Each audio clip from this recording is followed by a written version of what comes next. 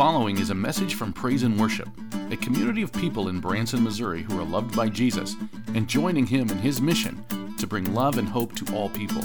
For more information and for more audio and video content, visit www.branson.church.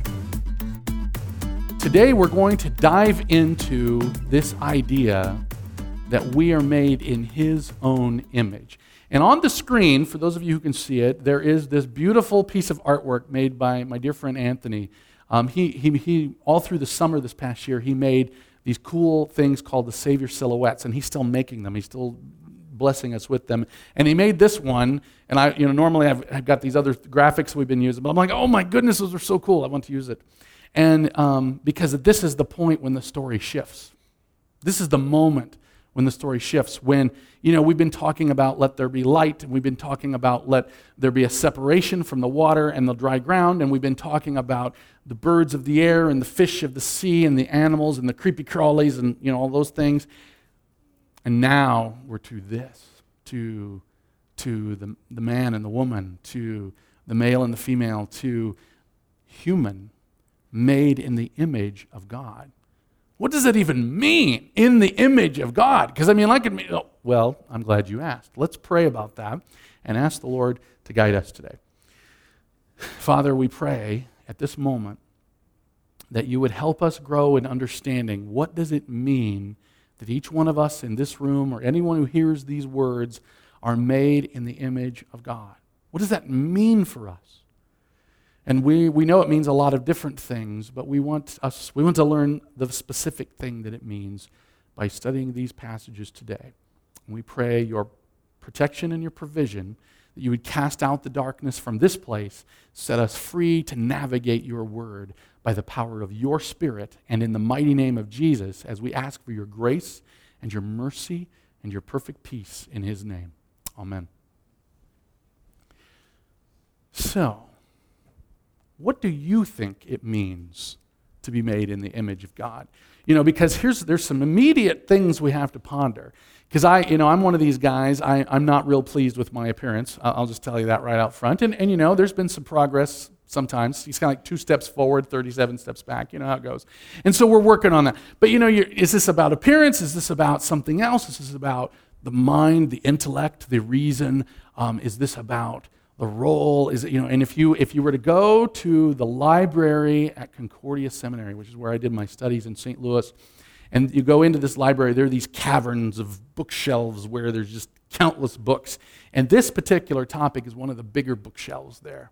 What does it mean to say the image of God?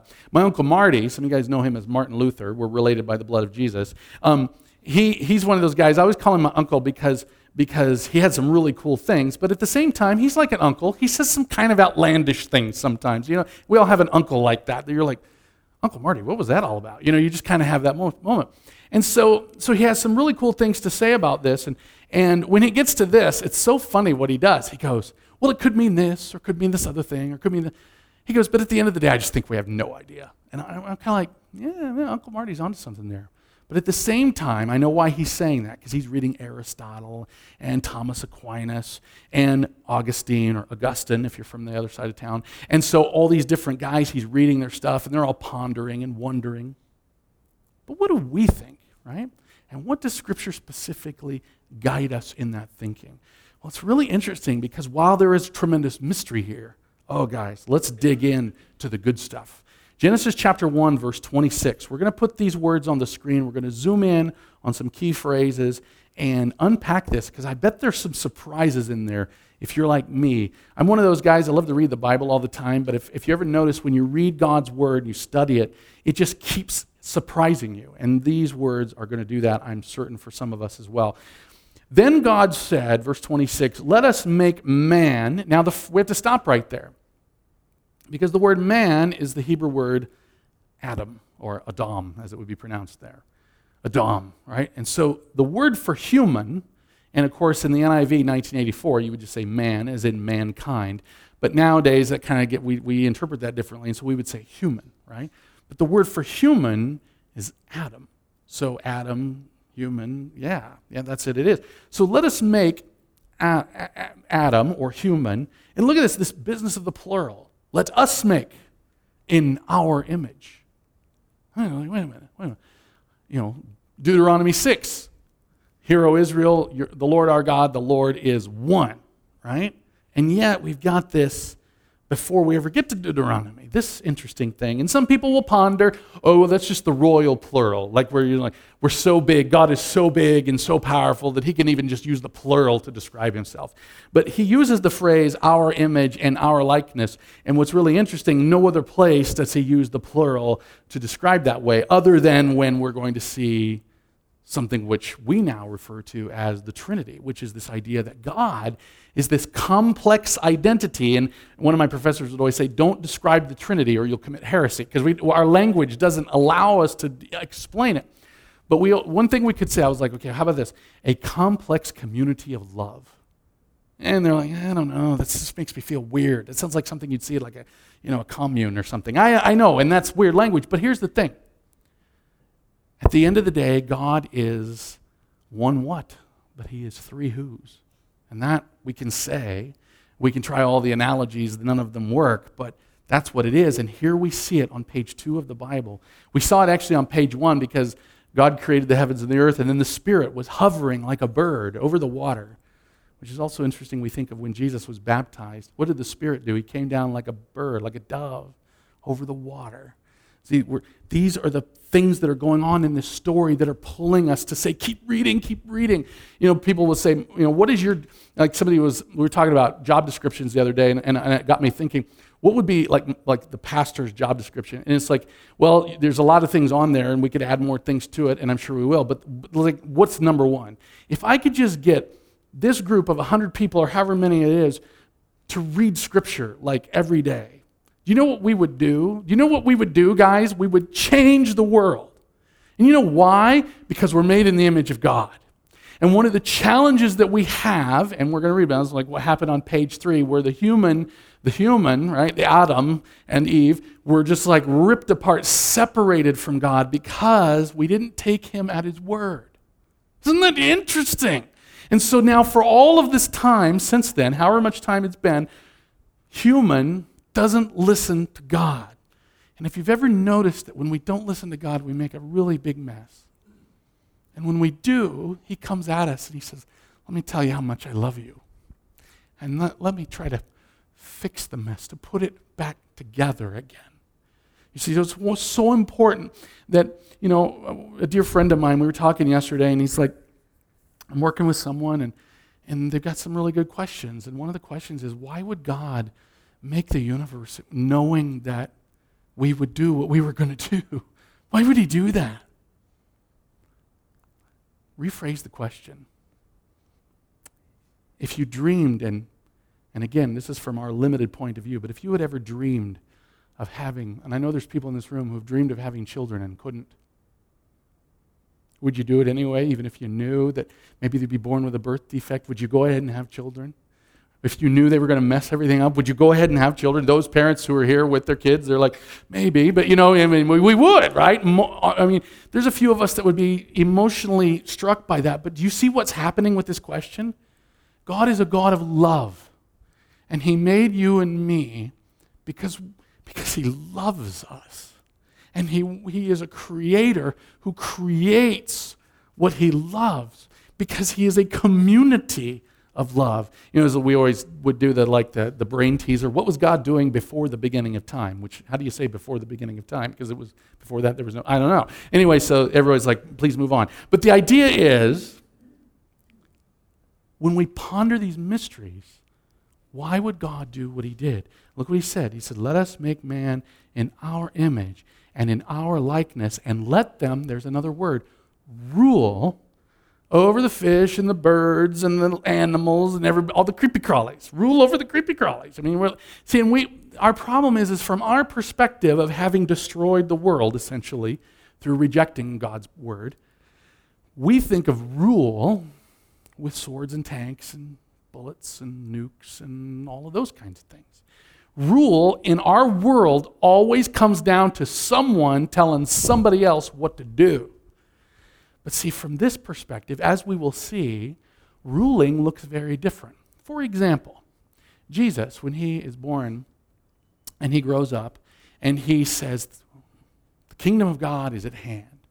What in the world is going on when he says that? And he himself is the King of kings, the Prince of peace, the Lord of lords, right? And he is the one who's carrying forth that. And what does he do with all of his authority? I want you to ponder that as we look at the next couple verses. Look at Genesis chapter 1, verse 27. Now you got to watch out because this is MLV. Anytime that's the case, that means you need to check my work, because what I'm doing is I'm translating this as best I can. And whenever I'm in the Old Testament, that's an extra. That goes from yellow alert to red alert because it's Hebrew and it's harder for me to do. But I looked at lots of people's help and got help from this, because here's the key. God created human, there's Adam, in his own image. We've shifted back from plural to singular, which is interesting and noteworthy. And again, we could go and drink a nice beverage and ponder that together. But he has created human in his own image. And then what's so cool is then it's like, just to make sure we didn't miss it, in the image of God, he created him. So it's like God created him in his own image once, in our own image, and then in his own image, and then his image again. He really wants us to see this. He has now told us 3 times in 2 sentences. You, yes, you are made in the image of God. He created him, male and female, he created them. Now, some of us, because we live in the year 2019, and because we're Americans, and because there's this political thing and all the things going on with that, we're going to gravitate to that male and female, right? Because right now that definition is a little bit under some siege and question and all of that. But see, here's the great irony. So if you're sitting there going, yeah, we're made male and female, all these people who are trying to do gender, all that stuff, they need to read the Bible, right? Everyone should read the Scripture. Remember, I'm in big favor of that. But what is happening when we take that sort of outrage-filled approach, a demand for justice? Is there anything wrong demanding that we all know the truth? No. But the ones who question this are also made in the image of God. This is what this does, see. Every human being has full intrinsic value, right? In and of that person's self. Like, it's kind of like this. If human, then valuable. It's kind of like that. Not if strong human or smart human or whatever other attribute, or older than 9 months in the womb human, or a person who agrees with you and me on everything human. No, it's if human, then valuable.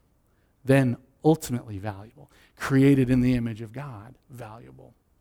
And this is so huge, because even though I know we feel all these things and we want to defend truth, and I agree with all of the things that are behind that, the question becomes how? Because think about Jesus again. This is kind of an interesting thing I keep inviting us to do. Think about what Jesus was doing. He was going through the world, and he was in a world where no one shared his worldview, even some of the people who followed him. Right? And what did he do? Well, we got to get truth. We got to stand up for truth. No, he laid down for truth. Laid his life down. Isn't that an interesting way to rule? Take a look at Genesis chapter 1, verse 28, because where does this go? God blessed them. It's the second time we see the word blessing right here in the story. And he blessed them, and God said, be fruitful and multiply and fill the earth and subdue it and have dominion over the fish of the sea and over the birds of the heavens and over every living thing that moves on the earth. Now, on your handy-dandy half sheet, there's something I want to read to you, because I don't want to get this language wrong, because every time I try to remember like a specific sentence, it always comes out goofy. So I want you to hear this, because it's so important. And there's all these, I don't know if you guys saw the dig deepers. There's the dig deepers on there. You could take this with you, and you could read the Scripture, and you could see all these cool things that allowed my sermon to be much shorter than it would have been. So I want you to see there's a beautiful thing on here that comes about, and it's where we see under his own image. Go back down one step further. Genesis 1:28, family. This was the plan all along. Guys, children running around, gardens flourishing, music playing, people singing, a full partnership with all of creation. You guys catch that? Words like subdue, dominion, and rule look very different in a universe where there's no evil and no death. They look like what we saw when Jesus went to the cross. He came to establish dominion over the earth. And he did it by giving up everything for you and for me, because you and me are made in his image. The dream of God was to have this place where people would be free to have a community of love. And that sounds weird and like a hippie commune, like we were talking earlier, because it's so bizarre in this world. The standard default position, remember I'm a tech guy, so we have a default position, right? When you first boot the computer, what's its default? And the answer is, it has no operating system, nothing. The default position of the human race is to kill each other. That's our default. To establish for each one, and we'll learn about this in the coming weeks, to establish and define for ourselves what is good and what is evil. When God got done with creation on day 6, when he got done on the 6th day, he said it was very good. All the other days, it was just good. He made the light. He made the stars. He made the birds and the fish and the creepy crawlies, and those were good. But when he made you and he made me, it was very good. Because you and me, in his eyes, are of highest value. You and me are his children. His children. See, this whole idea, what does it mean to fill the earth and to subdue it? It means to be fruitful and multiply and work the ground. It's not pick up a sword, it's pick up a hoe, right? Start working the dirt.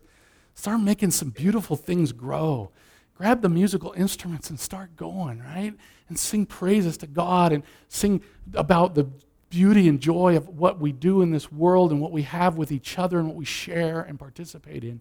This is the dream of God. And of course, we chucked it, but he didn't. Take a look at Galatians 4, verses 4 and 5. When the time had fully come, so he, it's not like he was sitting there going, oh, wow, I never thought that they might do that. No, he knew. He knew that we were going to, he's like, if I give these creatures freedom, because Adam and Eve had freedom. You and I, we're all messed up. We want to go left. We don't always go that. We have all these ideas of what we would do if we were free, but we're kind of messed up. We're bound up in our brokenness. But Adam and Eve weren't. They were free to choose left or right. They were free to listen to God or to the serpent. They were free. And he knew that they could, and he probably knew, not probably, we know later on, he did. Ephesians 1, he knew. So here, it says, when the time had fully come, God sent his son, born of a woman. This is very important. Born of a woman, it means he's a human. Fully human. Fully God, because he's God's son, but fully human. How was he born? He's born the same way you and I are, under the law. The law is very clear. God is just, humans aren't. Somebody's got to deal with that. Everybody must give an account. Everyone must give an account. So he was born under the law. Why was he do it? To buy back those who were under the law. Because he knew that if we got to the end of the road and we had to give an account, anybody ready to give an account? Are you proud of your accounting? Is your ledger looking pretty good? Not mine. Maybe y'all are better than me. But either way, I don't think any of us want to have that conversation, right? And so what happened is he came to redeem us because he knew none of us could survive that accounting process. So that. Why? So that we might receive full rights as, what's that word? Sons. Now remember, that applies to both the male and the female, right? We've established that in a few verses earlier in Galatians 3. In Christ, we're all one. And in this particular case, and the key is so important, that the reason why is because these were such radical words, because at the time they were written by the Apostle Paul, carried along by the Holy Spirit, women were like way down here and men were way up here, and women had a very specific set of roles to play, and nary the two shall deal with that, right? And instead, he's saying, no, in God's kingdom, men and women are here. They're equal value. We could still show you a couple other passages where maybe we have different roles or whatever, and we'll talk about that another day, but the point is equal value, equal purpose. And this is so important. And this is why it's so important that you and I see that he made us in our image. He made us, in his image. From his point of view, it was our. But in his image, because we're his kids. And he's all about family. From the very beginning, from page 1 and page 2, it was all about family. Take a look at verses 6 and 7. Because you are sons, all of y'all, because you are sons, God sent the Spirit of his Son. Where did he send him? Into our hearts. Into our hearts. The Spirit who calls out, Abba. Now, again, you get 26 theologians together, they'll all mess it up. Probably only takes 2. So, since I'm the only one talking, I get to have my way. I'm going to say that Abba means dad. I'd say professors like, yeah, there's really not enough evidence. I don't care. I can just tell you from the context. Abba, it's an Aramaic word for father, but the way he uses it here, I'm convinced it means dad. The way you and I would say dad. Technically speaking, dad and father are synonyms, but they carry different connotation. You might have had a great dad. You had a great relationship with your dad. Some of you did not, and I understand that. I'm blessed. I have a great relationship with my dad. But the thing you got to know is for no matter what, for the fatherless who are here who didn't even get to know their dad, or if your dad failed you so poorly, you need to know that the Ancient of Days, that the living God is your dad. Not just your father, but he's your dad, and he's the one who doesn't fail you. He's the one that gave everything for you and continues to do everything for you and will continue to. And our calling is to simply believe that promise. See, this is what he says. He gives you the Spirit so that you can believe that the Spirit himself from within your body cries out, Dad, Father. So you are no longer a slave, but a son. And since you are a son, God has made you an heir. Because it's what he wanted all along. He made the whole earth for you and for me. Some people will be like, I don't understand why there's all those stars out there. It seems like a pretty big waste of space. I'm like, actually, he made us to take care of all that, to participate, to work in that. Maybe, I don't know, maybe did God plan for us to build rocket ships? I mean, why not? Let's go see Mars. I mean, it's the weather's not very good. But I mean, why not? He made us heirs of the kingdom, heirs of the universe. That's what he made us to be.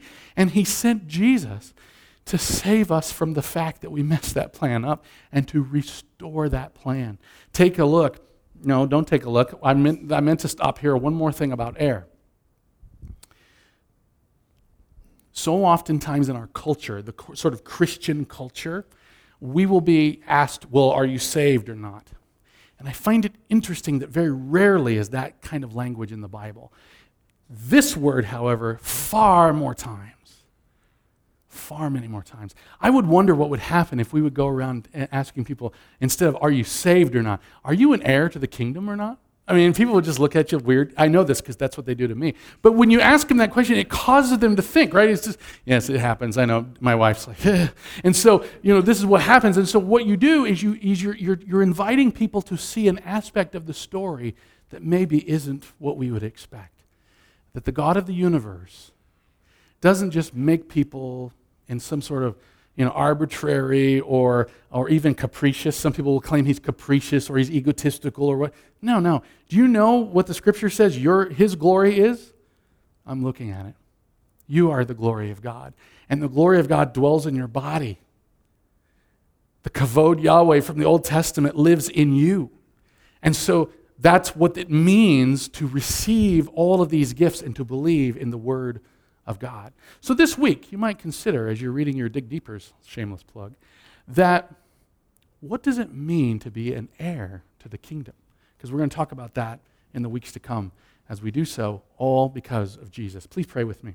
Father, we ask you right now to help us take this crazy, it seems crazy to us, idea that you want us to participate with you in the rule of the universe, that you have actually given us that role long before we messed it up, and that you have come to buy us back to make us heirs again. And so we pray right now that you would help us do that, and that you would carry us forward, and that you would provide such a path.